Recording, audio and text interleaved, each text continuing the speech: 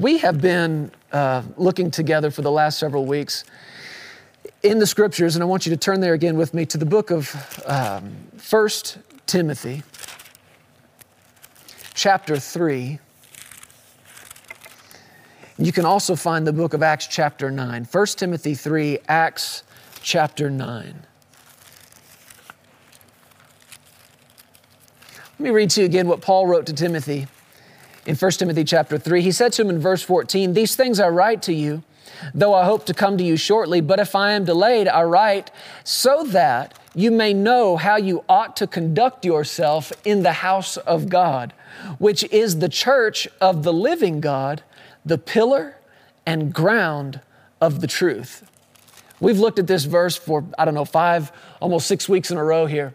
And with every passing week, it gets bigger and bigger and bigger on the inside of me. I realize more and more the weightiness of what the Spirit of God was saying through Paul as he wrote to this young pastor.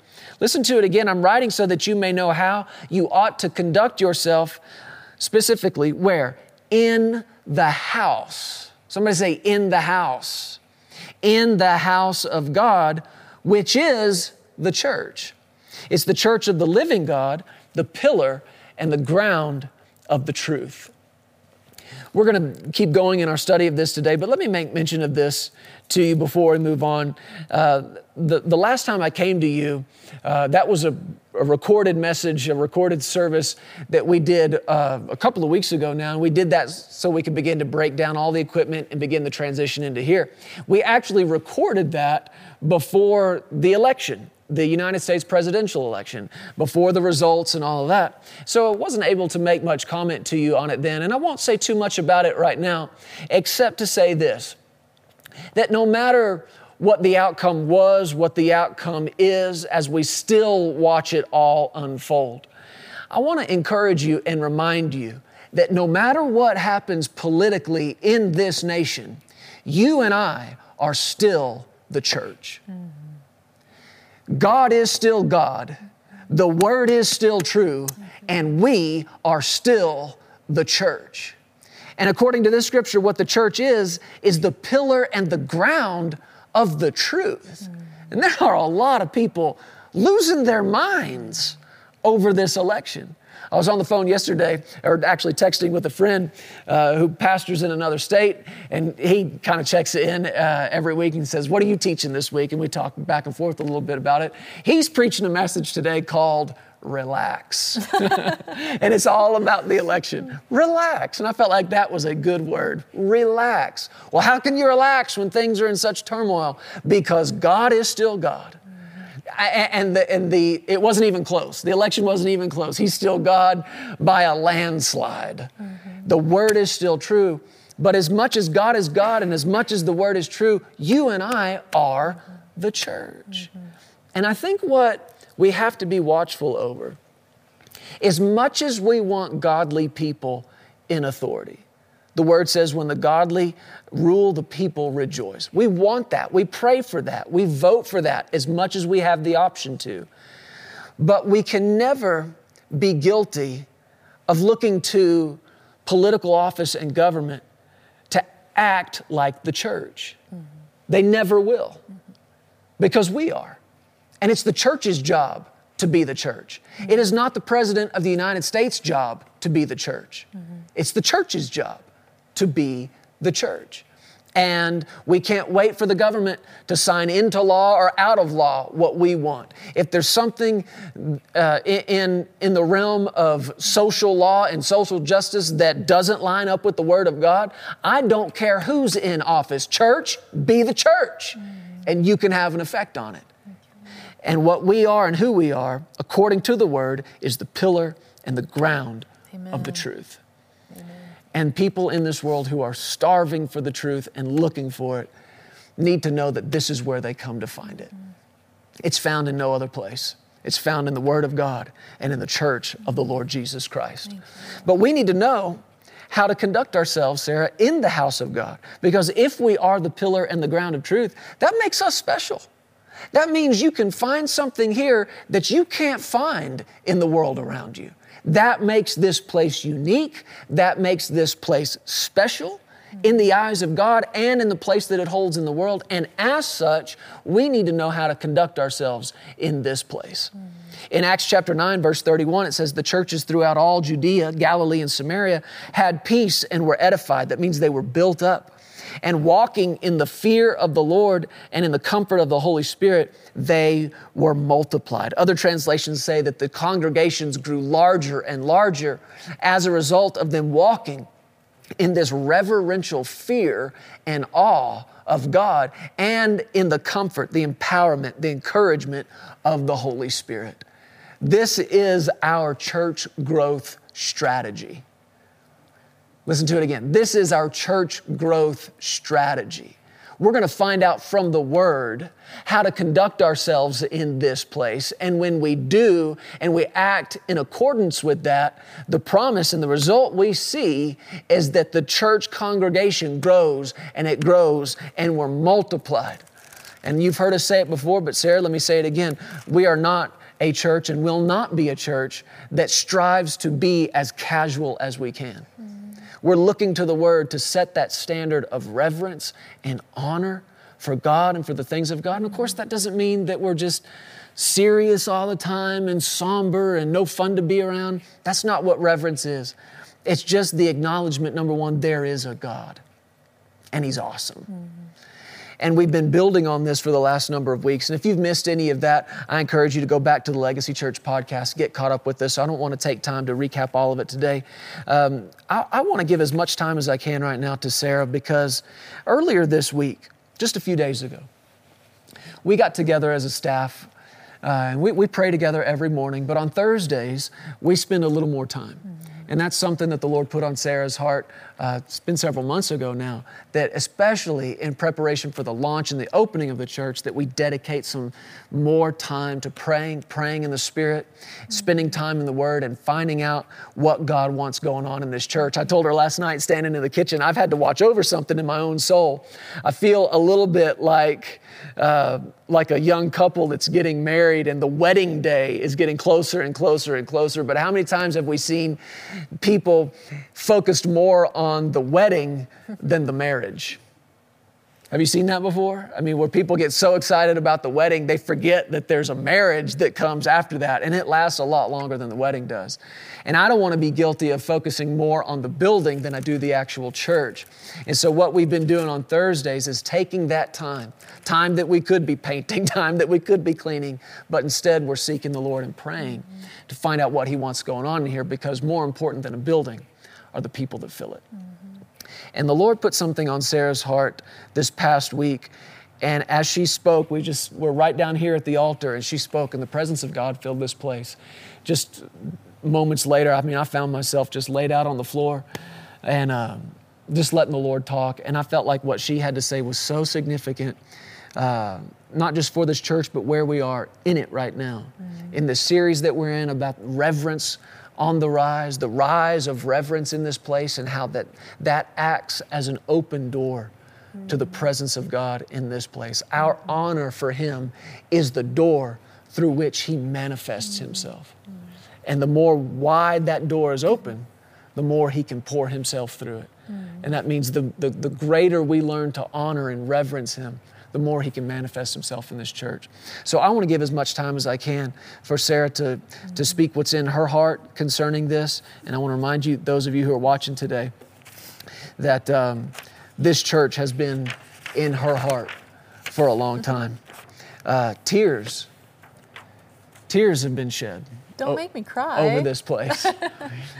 For years, we would sit in the living room and look at each other and say, where's our church? Hungry for a place, most especially for our children, right? Our babies got to have a place to grow up in. They got to have a place to serve the Lord. They got to have a place to encounter Him. And we've prayed over this and sought the Lord over this. And honestly, all those years ago, I would tell her, it's close, it's got to be close, it's got to be close. And little did I know, it was maybe 10 years away at that time, but it got here quick. And here we are. Amen. So thank you, Lord. I want to turn it over to you and just let you go with what the Lord's been talking to you about. Well, Thursday morning in prayer, like you said, we sometimes the Lord will just give you one word. And if you'll meditate on it and you'll ask him, Lord, what are you trying to show me? He'll reveal to you, if you begin to look at scriptures with that word in it, he'll begin to reveal to you some things that maybe you haven't seen in a new light. And I kept hearing this word for a week or two in my heart every day, and it was the word access. I thought, okay, access, what's important to you, Father, about this word? And so I went to look up some scriptures, and I'm going to read those to you this morning. And this is in Romans chapter 5, verse 1 and 2. It says, therefore, having been justified by faith, we have peace with God through our Lord Jesus Christ, through whom also we have access by faith into this grace in which we stand and rejoice in hope of the glory of God. This is this is Ephesians chapter 2, verse 17 through 19. It says, and he came and he preached peace to you who were far off and those who were near, for through him we both have access by one Spirit to the Father. Now, therefore, you are no longer strangers and foreigners, but now fellow citizens with the saints and members of the household of God. How awesome is that? Because in Jesus, we have direct access to the Father. And I want to mention something that showed up in that verse, and it's also in what we've been looking at in Timothy, that we are the house of God. He said that you would know how to conduct yourself in the household of God, and that's important. I want us to make note of how many times that comes up today about the house of God. Go ahead.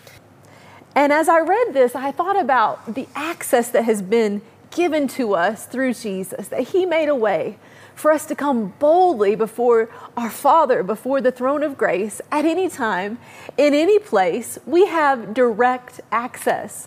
And as over the years, as I have thought about giving God, me having access to God, I've also thought about the other side of that and what it means for God to have access to me, for him to have access into my life. And I've just thought about over and over, like, what that really means to open myself up to him, what it means to give him full reign in my life, to move and to have his way, And as I thought about this week, there's a guy that's been working in our church. He's a part of our church, and he had told me that he felt like the Lord was dealing with him to put God's things first and to be here and to serve and help with construction. And this all came up, I think, after thinking about his testimony. But he has some major legal stuff that was starting to come up in his, the last couple weeks, and with his job, and some, just some people were coming against him. And you know what he said? He said, you know what, I'm going to go to the church and I'm going to put God's things first. I'm going to put the house of God first. So he was down here every day serving God and just believing God for help. And I remember I was talking to my brother about this, but we thought about how powerful it is when you come and serve God and you access him by seeking first the kingdom of God, how it's a two-way street. He gets access to your life, access to all areas of your life. And you can give God as much access as you want to give him. You can give him a little bit, or you can give him a lot. And so I began to think about how powerful that is, that we would give God full access. And do you want to say something about this with the house of God or anything? That's right. And over the last few days, I've thought about what it means to access God on a deeper level. And I remembered to my teenage years. And, there's a lot going on in the world right now. As long as we are living on this earth, there will be temptations. There will be a pull and a draw to the flesh or to the things of the world. And this past week, I've just been praying and meditating on what it means to give God more of myself and to give his kingdom more in his house and his things, that would be the first thing on my mind when I wake up in the morning, that he would be the last thing before I go to bed at night. And I had this thought. I remember this scripture, and I'm trying to think see if I can find it. It's the friendship with the world. Let's see it on here. I remember this in 1 John 2:15. That one and that one. Let's see. No, the friendship with the world is enmity with God. James chapter 4, verse 1 through 8.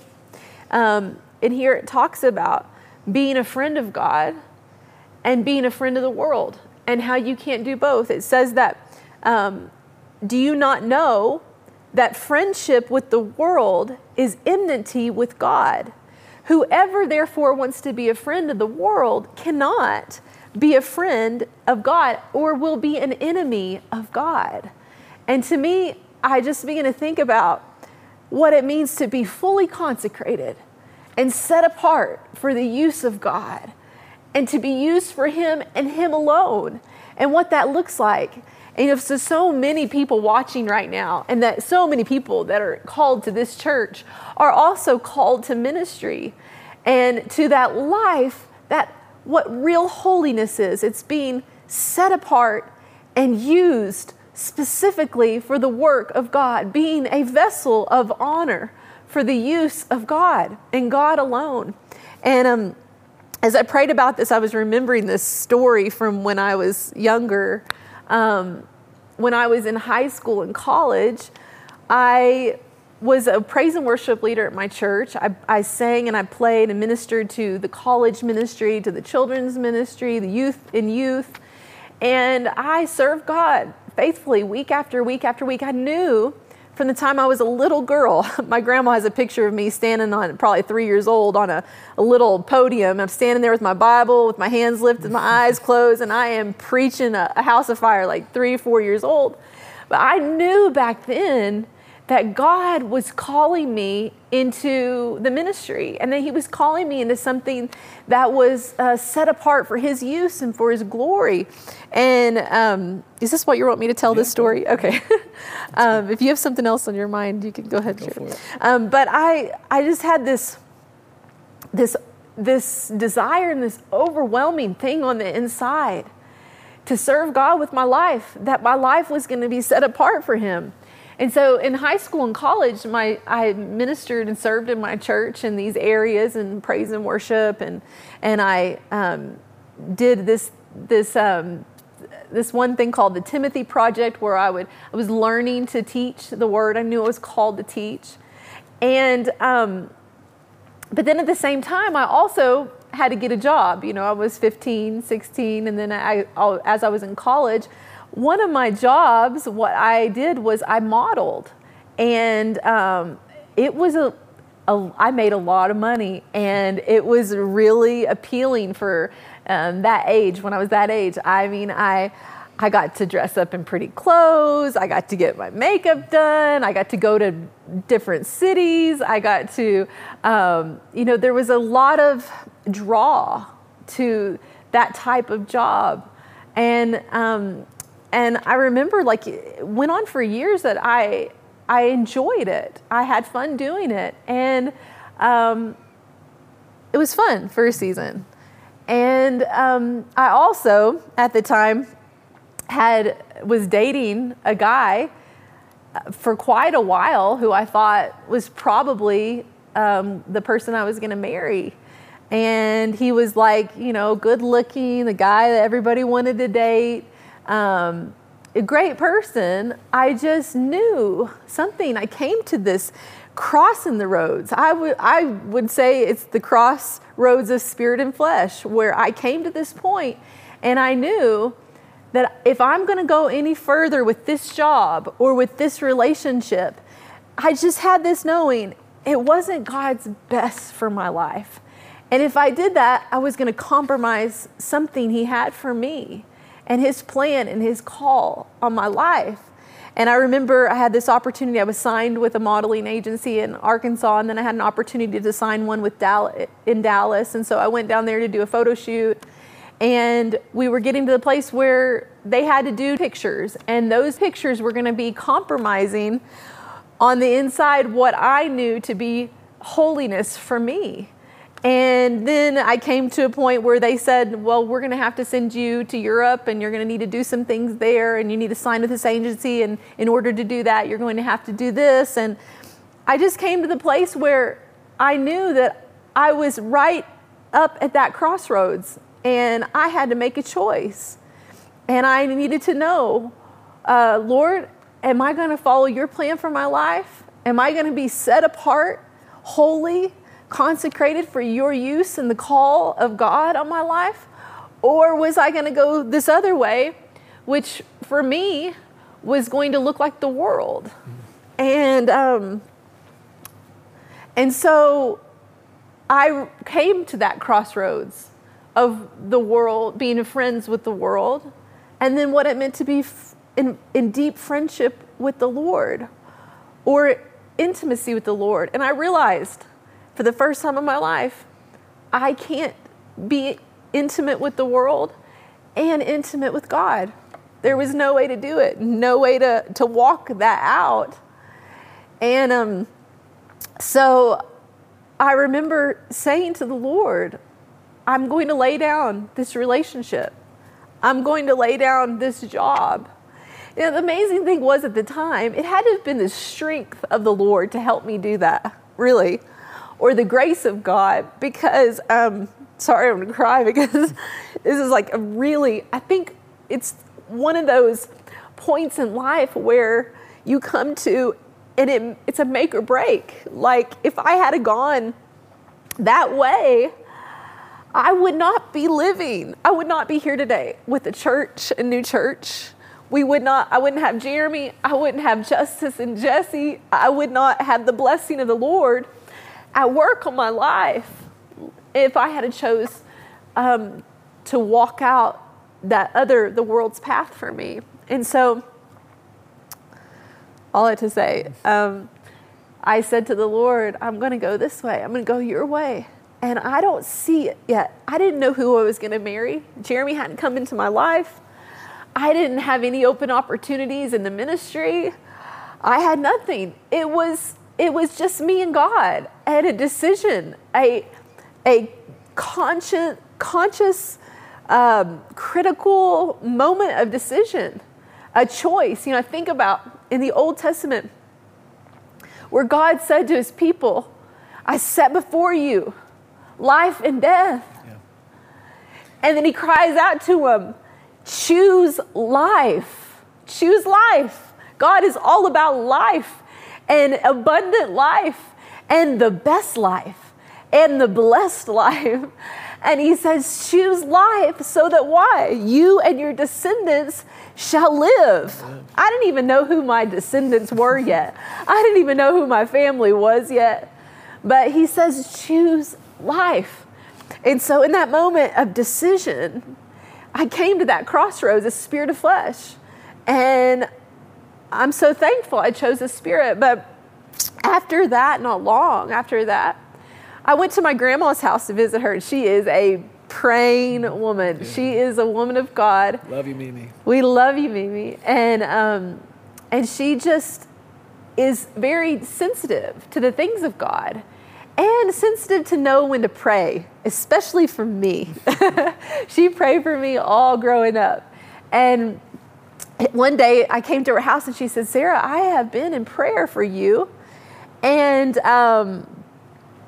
the Lord has given me a vision of you. She was down in her floor in the living room praying. And the Lord gave her a vision of me. And she said, I saw you in this great big field of flowers. And you were dancing and you were singing all the way through this field, just as happy as I have ever seen you. And you came up to this day, the way she described it was, I was like, la, la, la, la, la, happy, happy, free, dancing all the way through the field of flowers. And then I got to this ginormous gate. And there were two angels standing at the end of these two gates. And the Lord spoke to her and he said, Sarah has passed these 3 tests of mine. And she said, really? 3 tests? And he said, yes. She's past the lust of the eyes, the lust of the flesh, and the pride of life.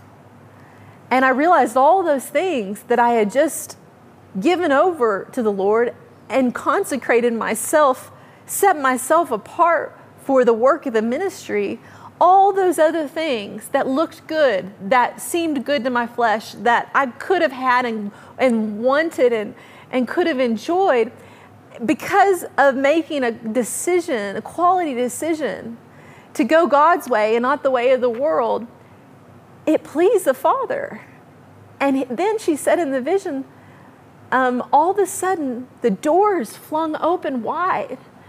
And I danced through those open doors. To me, that was God saying, I have full access to your life. And me having full access to him.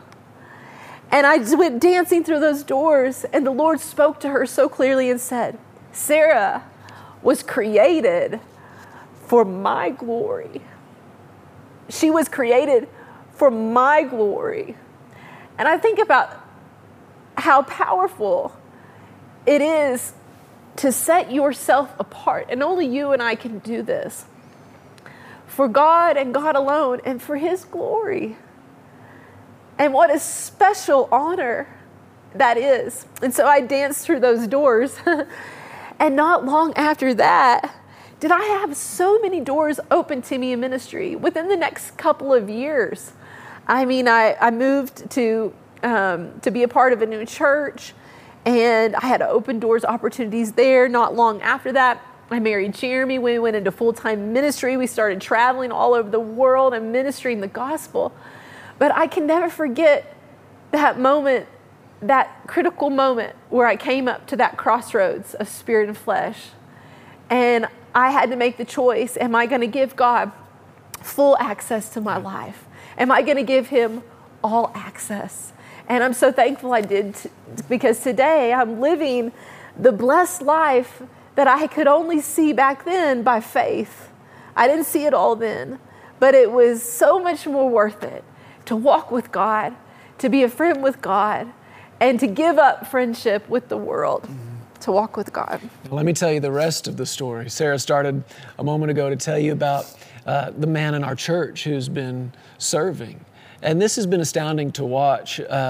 Like Sarah said, the Lord dealt with he and his wife and their children to come be a part of this. And there was a stirring going on in them in the months leading up to the time where we announced we were coming here. And they felt like there was something. And sometimes that's all you know. There's just something stirring on the inside of you. That doesn't mean it's time to run and jump. That doesn't mean it's time to make a move. That just means it's time to pay attention. If you remember a couple of weeks ago in church, in talking about how practically we fear the Lord and reverence him, one of the ways we do that, beyond just saying, oh Lord, I worship you, is to actually pay attention, to treat his word like it's worthy, to treat his word like it's a command, and to just pay attention. And that's what they were doing in the weeks and months leading up to the time where we announced we were coming here to start a church. And then when they heard that, the Lord said, that's your move. And so they moved their family to come be a part. And they've plugged in and volunteered. Well, meanwhile, like Sarah said, there were some things going on a job that he had, and we've asked them to write this whole glory story for you, and we'll tell it to you in greater detail later. But man, there were some folks that were really coming after him for tens of thousands of dollars, and it wasn't right. But instead of getting angry and instead of fighting that, instead of trying to meet that need on their own, what he decided to do was take, almost a whole month off of work, I think, and just come to the church and serve. Now, ladies and gentlemen, that makes no sense, but it does make faith. When the Lord tells you, go do this, what you're doing, when he says, let zeal for my house consume you, what you're doing is opening wide that door and flinging that door of honor wide open and allowing him to pour himself through. Access. Now we know this, just like Sarah ministered, we have access to him. We have access by faith to all that grace. But what you also want is God with access to you. You want God with access to your physical body? If He needs to fix and adjust and change or heal, yes, you do. Do you want Him to have access to your finances, to your home, to your relationships? Well, the only way to give Him that access is through this open door of honor. Yeah. And that's what this gentleman and his family did. They came and they just served, and they've been serving, and they've been serving, and they've been serving. And a week or two ago, he walked in and he just kind of caught my eye. And I thought, you look different today. You look lighter. What's going on? And he said, well, I got a glory story. And he began to tell us how in a moment of time that he and his wife were praying and faith rose, and he got a word from the Lord through his wife, and they made a faith claim on what they were believing God. And within, I think it was 24, 48 hours, the money they needed was there. It was a fraction of what they were told they were going to have. They had been threatened with lawsuits, and it was all gone. Mm-hmm. How does that happen? Mm-hmm. Somebody gave God access to their life. Mm-hmm. That's what Sarah's story is. That's what that vision was all about. Mm-hmm. And what your grandmother said, you passed that test, the lust of the eyes, the lust of the flesh, and the pride of life. That comes from 1 John chapter 2, verse 15. It says, do not love the world or the things in the world. If anyone loves the world, the love of the Father is not in him. I think it's the Message translation that says, love for the world squeezes out love for the Father. In other words, there's not room in you for both. Mm-hmm. Now you can kid yourself. You can deceive yourself into thinking, oh, I'm all good with God. Me and God, we good. I love Him. We're all good. While you live in the world, while you pursue the things of the world, while you fall in love with your own self and your own stuff and your own plan, and you can tell yourself, I'm good with God, and He's good with me and everything I'm doing. But the Scripture's clear about it. You cannot love Him and love the things of this world. He said, if anyone loves the world, the love of the Father's not in him. For all that is in the world, this is everything the world has, the lust of the flesh, the lust of the eyes, and the pride of life is not of the Father, but is of the world. And the world is passing away, and the lust of it. But he who does the will of God abides forever. He who does the will of God. That's just another way of saying you love God. Jesus said that in John chapter 14. We've looked at this verse together. But He said this in verse 15, if you love me, keep my commandments. If you love me, do what I tell you to do. Now again, you can kid yourself and try to fool everybody around you. I love God. But if you ain't doing what He said to do, there's no evidence, there's no proof of that love. He said, if you love me, keep my commandments. He went on in verse 21 to say, he who has my commandments. Well, that's the first part right there. You got to have them. Mm-hmm. How do you come into possession of His commandments? It's through the Word. Mm-hmm. If you don't have a living relationship with this living Word, then you don't have His commandments. And if you don't have His commandments, you can't keep His commandments. And if you're not keeping His commandments, you don't love Him. Mm-hmm. I'm sorry to be so bold about it, but we're running out of time here. He said, he who has my commandments and keeps them, it's he who loves me. And he who loves me, listen to this, will be loved by my Father. And I will love him and manifest myself to him. Sarah, this whole series that we've been in, the rise of reverence, all of it comes from this motivation and this hunger for more of Him. Yeah. And that's what we want in this church. That's what we want, not just in this house, but in your house. More of Jesus, more of Jesus, more of Jesus. Tell me, what are you facing in life right now? What difficulty, what challenge, what impossible situation are you looking down the barrel of right now that could not be fixed with more of Jesus? There's not one. That's the answer to all of it, more of a manifestation of Jesus. And what I want us to notice in the last few minutes here today is how this manifestation of Him is connected to our love for Him. Mm-hmm. And our love for Him, that's another way of saying our honor, our reverence. and how it's connected to His love for us. The manifestation of Jesus in this church will happen because this church loves Him. Loves Him. We love Him. We love Him more than the world. We love Him more than the things of the world. We're not looking to see how much we can look like the world and sound like the world and act like the world. No, we don't want friendship there. We want friendship here. And we want the manifestation of Jesus that comes pouring through that open door of love and honor. But listen to what the scripture goes on to say. Judas, not Iscariot, said to Him, Lord, how is it that you will manifest yourself to us and not to the world? And I understand his question. Because as long as you think of a manifestation of Jesus or a manifestation of the presence of God is this outward display of burning fire and these spectacular things, then you will miss the supernatural. But that's what this disciple's going, how are we going to see it and not them? And Jesus is answering him and says, if anyone loves me. See, it's going right back to our love for God and the access that our love for Him gives Him to us. Amen. If anyone loves me, he will keep my word, and my Father will love him. We will come to him, now notice this, and make our home with him. Mm-hmm. I told you a moment ago that we were going to focus in on that today. Make our home. He would make our home or His home with us. We're talking about how to conduct ourselves in the house of God.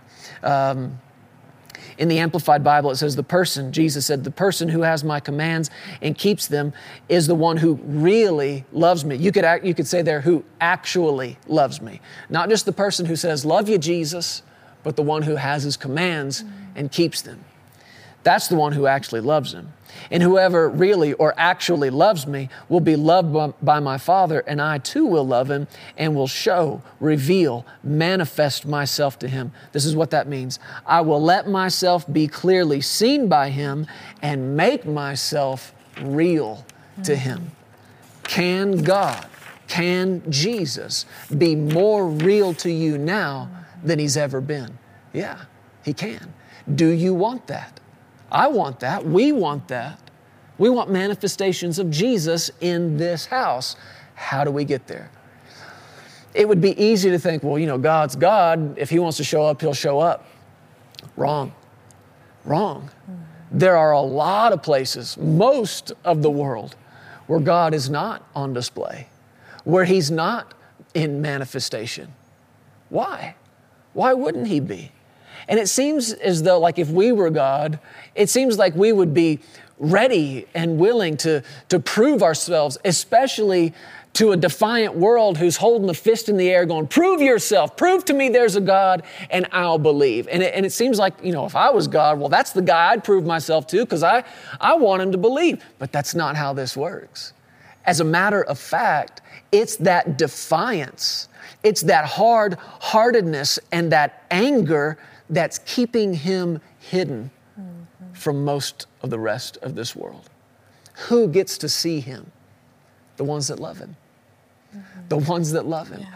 If any man loves me, I'll love him and I'll manifest myself to him.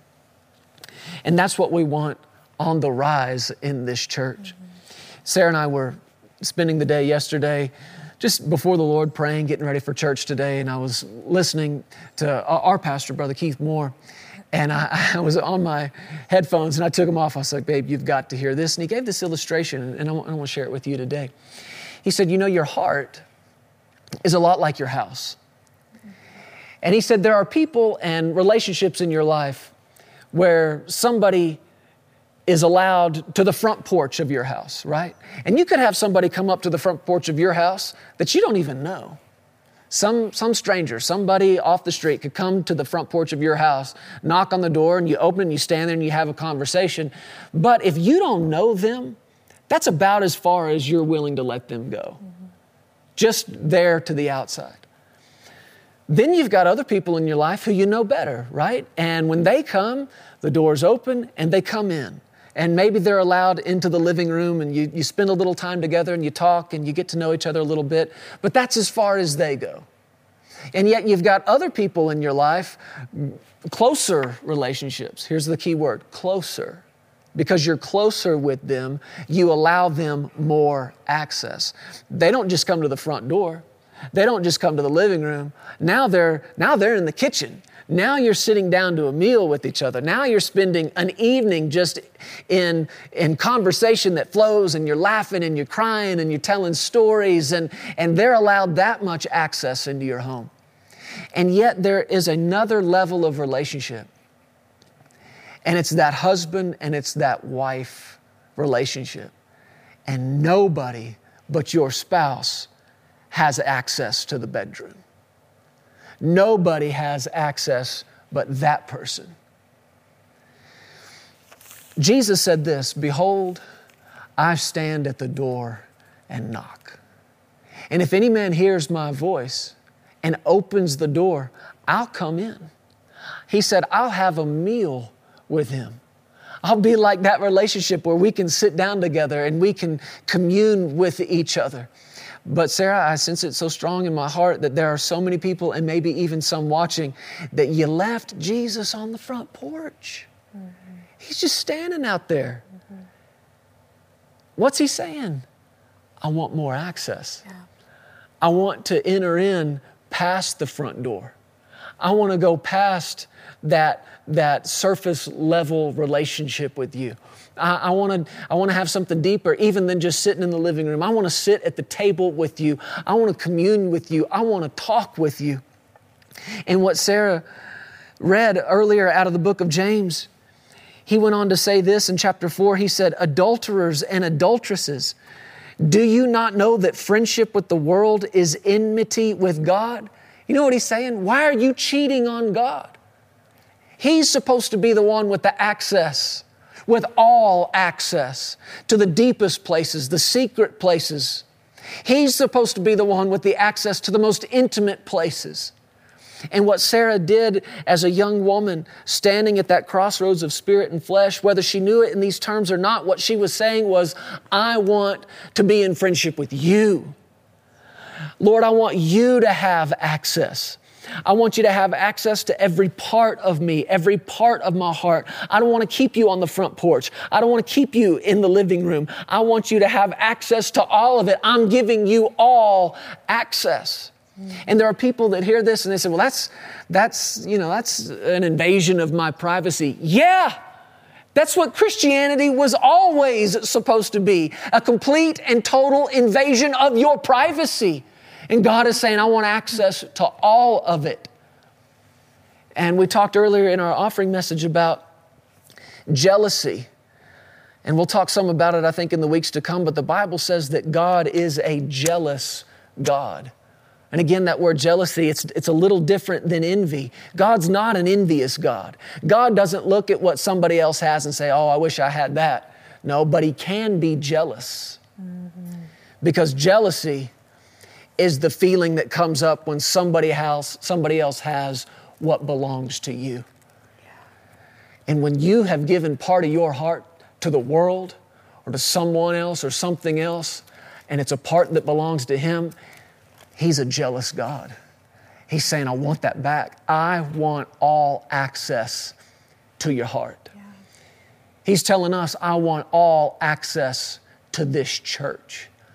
I want access to every room in this building. I want access to every family, to every marriage. I want access to the finances of this place. I want access to the vision of this place. I want access to the outreach of it. I want access to every service. I want access to every song. I want access to every word that comes out of your mouth. And we want Him to have it. Yeah. We want Him to have it. How do we get that? How do we do that? How do we turn that over to Him? Well, we don't get it by just saying, well, God's God, and if He wants to do something, He'll do it. No. We give Him access by giving Him what belongs to Him, yeah. Which is every room of the house, yeah. Every chamber of the heart. Mm-hmm. When Jesus was questioned by the Pharisees and they said, what's the most important commandment in the law? And He said, to love the Lord your God with what? All of it. Mm-hmm. All your heart, all your soul, all your mind, all your strength. What are you saying? God, Here is your all-access pass to my heart, to my life, to my family, my relationships, my finances, every part of me. I give you access to all of it. But what you can't do is be friends with the world and be friends with God. I think one of the big things the Lord's endeavoring to communicate through this particular line of study, Sarah, over the last several weeks, is that this line we're drawing for our church, and I've said it before and I'll say it again, we are not trying to see how much we can look like the world. We're not motivated by it. We want it to look different. We were even commenting on this just a couple of days ago. Sarah and I went out to eat for lunch, and we were in part of the city. It was really cool, like cool old buildings and cool architecture and just very, very fresh, very, what would you call it? Trendy, yeah. It was cool. It was actually kind of architecture Hipster. We've liked for a while. We see stuff like that. Oh, that's neat. And I sat there thinking, as much as we've watched this trend and liked it over the years, I said, I think it's interesting that the Lord did not lead us this way in the building of this church. And it's not because there's something wrong with that architecture, but I believe it's even just in a little thing like that the Lord's saying, no, I want it to be different. I want it to look like my house, not somebody else's house, my house. Oh, thank you, Lord. Let me read this to you from the book of 2 Timothy chapter 3. It says this in verse 1. It says, know this, that in the last days, perilous times will come. I think we could all agree we're living in perilous times. But here's the reason why. For men will be lovers of themselves, lovers of money, boasters, proud, blasphemers, disobedient to parents, unthankful, unholy, unloving, unforgiving, slanderers, without self-control, brutal, despisers of good, traitors, headstrong, haughty, listen, lovers of pleasure rather than lovers of God. What he's saying here is that the reason that perilous times come in these last of the last days is because love is all messed up. Because love has been twisted. And instead of man, God's creation, loving Him, they love the world, which is really to say they love themselves. They love themselves. They love money. They love pleasure more than they love God. And that's why there's a manifestation of darkness in the world and not a manifestation of light. That's why sin increases. But glory to God, even when sin increases, how much more does grace abound? But it abounds towards those who love God more. More than what? More than they love themselves. And I've said it for years, and I'll say it again. A man does not cheat on his wife because he loves another woman more. A man cheats on his wife because he loves himself more. A woman is not unfaithful to her husband because she's found another man she loves more. No, she's unfaithful because she loves herself more. More than what? More than she loves her husband? Yeah. God. More than she loves her family? But bigger than that, more than she loves God. A man cheats because he loves himself more than he loves God, more than he loves the things of God, more than he loves the gifts of God, more than he loves the ministry of God, the place that God has given him, the kingdom of God. It's the love of self that is the love of the world. And love for God and love for self cannot live in the same house. It's one or the other. Because God's a jealous God. God is a jealous God. Paul wrote to Timothy in chapter 4 and said, be diligent to come to me quickly, for Demas has forsaken me, having loved this present world.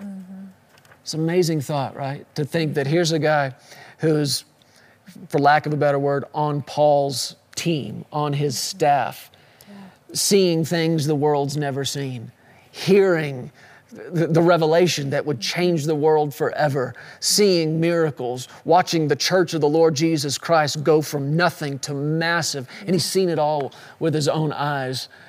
And still he chooses to leave that in pursuit of the world, in pursuit of the love of the lust of the flesh, the lust of the eyes, the pride of life. Listen, none of us are exempt. None of us are above or beyond that temptation or that pull. But the way to overcome is through your love for God. Love for His Word. Love for His church. Love of His kingdom and His people and His things. And it gives Him access. And when you give Him access, what you are enabling Him to do is strengthen you to overcome every temptation. To strengthen you with more of His grace. We talked about that last week in church. Grace, grace, and more grace. How do you get that grace? You acknowledge it. I need the help. That's humility. And these things are an open door of honor that give God access into our lives. And one thing to remember, especially for young people, if you're watching this today, is that your whole life long, I talked about that one moment of decision I had, but a whole lifetime, you're going to come face to face with many decisions to follow after the world or to walk with God. And you're going to come face to face with temptation. I don't care how old you are, how young you are, you're going to come face to face with a decision, a quality decision. And when you face that temptation, it's easier to overcome when you are in the right place at the right time, doing the right thing with the right people. And as we've been meditating on this the last few days, I couldn't help but think about King David and how God called him a man after His own heart. He wrote the most beautiful songs to God. He had a deep thing with God. And he came to a place in his life after much success, after blessing and favor and power. He came to a place in his life where he was faced with another opportunity to go with the things of the world or to yield to the Spirit. The lust of the flesh, all those things, the lust of the flesh, lust of the eyes, the pride of life. And remember the story when he saw Bathsheba and he broke his covenant and this thing with God that he had that was so deep in one moment with a woman. And then what happened after that to him, where his family began to fall apart, his children became wayward, and he opened a door of access to the enemy that shouldn't have been there. And he cut off access with God in that moment and opened up access to the enemy. Now, the only reason that happened in his life, I believe, is because he was in the wrong place at the wrong time, doing the wrong thing with the wrong people. He was supposed to be off at war. God had called him to lead that army. He was supposed to be off serving the Lord. And instead, he was at home. And the thing that kept coming to me over the last couple of days was I believe he got lazy with the spiritual things in his life. He's at home, not doing what he's called to do, not serving the Lord, just away from being immersed in his calling and immersed in giving God that access in his life. And so he was at home at the wrong place at the wrong time, and the wrong thing happened, and it opened up a mess in his life. It opened up access to the destroyer to work in his life. That's right. And you think about that, you can't judge any man or woman in these situations because you don't know what they're going through. You don't know where they've been. But you can recognize from Scripture, God gave us that in the Word, to see and to know. Here's an example. Don't do this.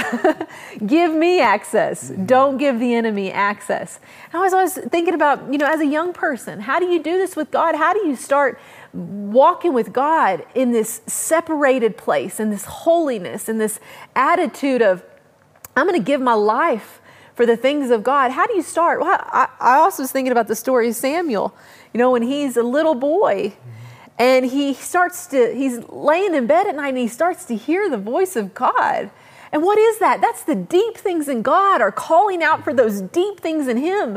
God is calling him. Literally, if you say, I have a calling on my life, well, that's because God himself has called you out. He has called your name. Sarah, Jeremy, he's called us out. He's called our names, and we had to come running.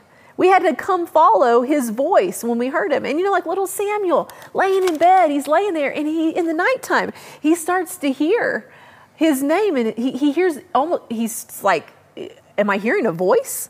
And finally, one day, he recognizes that it's the Lord, and he says, "Speak, Lord, for your servant is listening." Mm-hmm. As a young child, if you're watching this, as a teenager, you need to begin to recognize the Spirit of God calling you deep. The Bible says deep calls to deep. There's a deep thing in God. He's calling out for those deep things, and you saying, "Come, I'm calling you. I've got a plan for your life. I've got a call on your life. I've separated you from my kingdom. I've called you out for holiness. I've called you up for my glory, for my pleasure."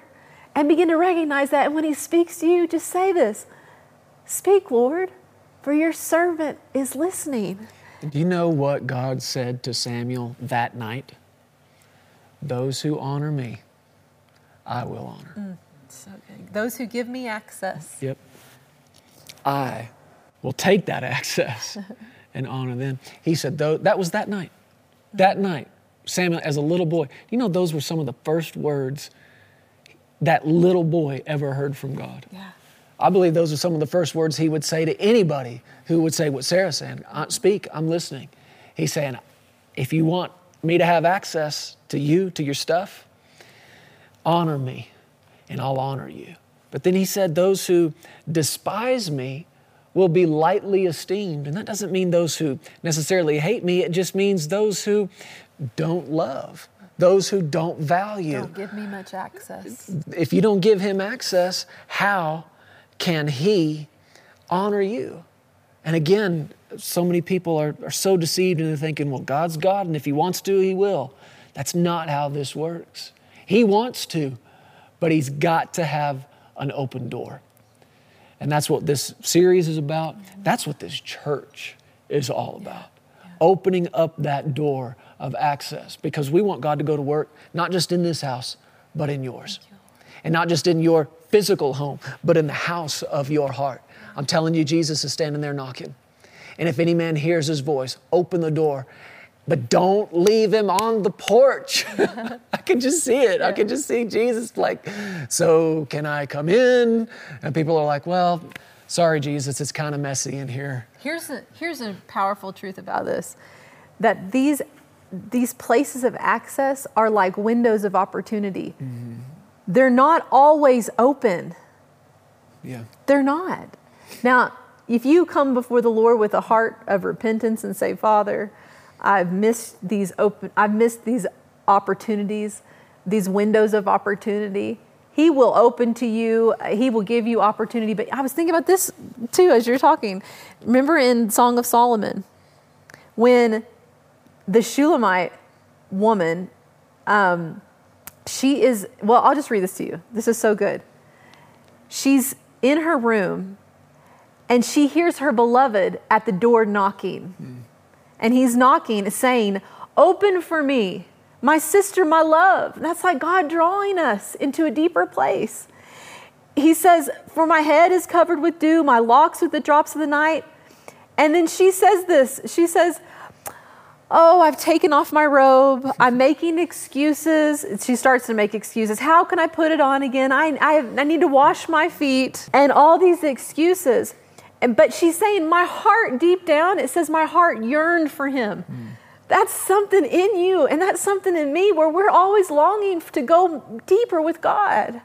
And she's saying, my heart yearned for him, but I can't quite get to the door because I've got all these other things to do. But then by the time it says she gets to the door, I rose to open the door for my beloved. My handles were on the lock, and I opened the door, but my beloved had turned away and was gone. Missed opportunity. A missed opportunity. And she could have given him full access, and she didn't. And so I know that sounds very hard to hear, even maybe too intense for some people to hear, but the truth is, these doors of opportunity, these windows of opportunity are only open for so long. And you want to be aware. You want to be spiritually aware and awake and alert to know it's time for me to give God more access in my life. Yeah. And some of you may need to this week just say to the Lord, we can do that today. Mm-hmm. Father, show me areas of my life where I've limited you. And then show me more areas of my life where I can give you greater access, where I can give you all access. Amen. Father, we come before you in Jesus' name. Lord, we've heard your word today, and we want to respond to it by giving you more and entire access to our heart, to every part of our lives. We want you to have access to all of it, Father. And if there's anything we've held back or been slow to open up to you, we repent. In the name of Jesus, we repent and we ask for your forgiveness. And Lord, we're ready. We are a church body and a family who is ready to go all in and to give all access to you, to your Spirit. And even if that means you totally and completely invade our privacy and you look in every corner of our hearts, so be it. So be it, Lord. You have access to all of it, and we don't love anything more than we love you. Father, we don't love the world. We don't love the things of this world. We love you. Thank you. And your word said that we couldn't be friends with the world and friends with you, so we choose you. To love you is to choose you. Just say it out loud right now, right there where you are, where you're watching. Just say it out loud. I choose you, Lord. I choose you, Lord. I choose your word. I choose your word. I choose your things. I choose your things. And your kingdom. Your kingdom. I choose you. I choose you. Because I love you. Because I love you. And you said, Lord Jesus. And you said, Lord Jesus. That if I would love you. That if I love you. You would love me. You would love me. And you would manifest yourself to me. And you'd manifest yourself to me. I'm asking you. I'm asking you. Pour out your Spirit. Pour out your Spirit. Through the open door of my honor. Through the open door of my honor. And my worship. And my worship. And my praise. And my praise. And my love. And my love. And as I draw near to you. And as I draw near to you. I know. You are drawing near to me. You are drawing near to me. I want to be close. I want to be close. Closer with you. Closer than with anyone else. Than with anybody else. Closer to you. Closer to you. Than I am to this world. Than I am to this world. I love you more, Lord. I love you more, Lord. I love you more than I love this world. I love you more than I love this world. I love you more than I love myself. I love you more than I love myself. I love you. I love you. We worship you, Jesus. Thank you, Father. We do love you, Lord. Father, thank you for bringing us this far. We ask you for increased grace and strength and anointing to carry us all the way through to where we're headed. In Jesus' name, we thank you. Amen. Praise the Lord. Thank you so much for tuning into church this morning. Listen, before we let you go, let us just remind you again what's coming up over the next couple of weeks. Good things, great things are right ahead of us. Next Sunday, November 22nd, we will be in service again online at 10 a.m. But those who are a part of our service teams, if you've been assigned to a service team, and only those, we want you to be in service in the building with us. Be here at 9 a.m. next Sunday morning for some training. Then we'll do service together, and we'll do the very same thing the next week as well on the 29th. Those of you, again, just those who are on a service team. And if you don't know if you're on a team or not, then you have not been assigned to one yet, but we'll get to that soon. And then Sunday, December 6th. These doors are open. We want you and your family to come. Now, here's the thing. I need to mention this as well. One service that Sunday morning, 10 a.m. We don't know yet how many will be here. If we need to go to a second service the following week, we'll do that. And we're well aware that many people are still requiring distancing, and the state of Colorado still is recommending a mask order and so on. So we'll have masks available to anybody who wants to wear one. You can bring it, wear it, whatever you have conviction of in your heart, you do that. We'll do what we can to create a little bit of distance, but we don't know how many will be here in the future moving forward. We'll do our best to accommodate, but we feel like the most important thing is getting this church open and letting the Word of God get into your heart and bring change into your life. So Sunday, December 6th, 10 a.m., the doors are open to everybody. I will say this, maybe don't call all your friends. There will be a day where we'll be like, yeah, get them all in here. But right now, let's ease into this thing. I think sometime in the future, we'll do a grand opening and a dedication of the church to the Lord, and we'll have a wonderful time. I know we'll have a lot of friends and family that want to be here for that as well. But right now, just keep it between us, maybe.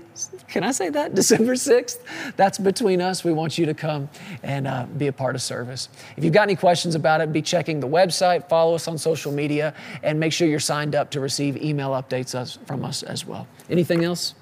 Church, we love you so much. It's the honor of our lives to stand in this office and for the Lord to call us to pastor and for you to give us that place in your life. We're honored, and we believe that the Lord has great things in store for us and for this friendship, this relationship moving forward. We love you so much. Thanks for tuning in today. We'll see you again next week. Bye-bye, everybody.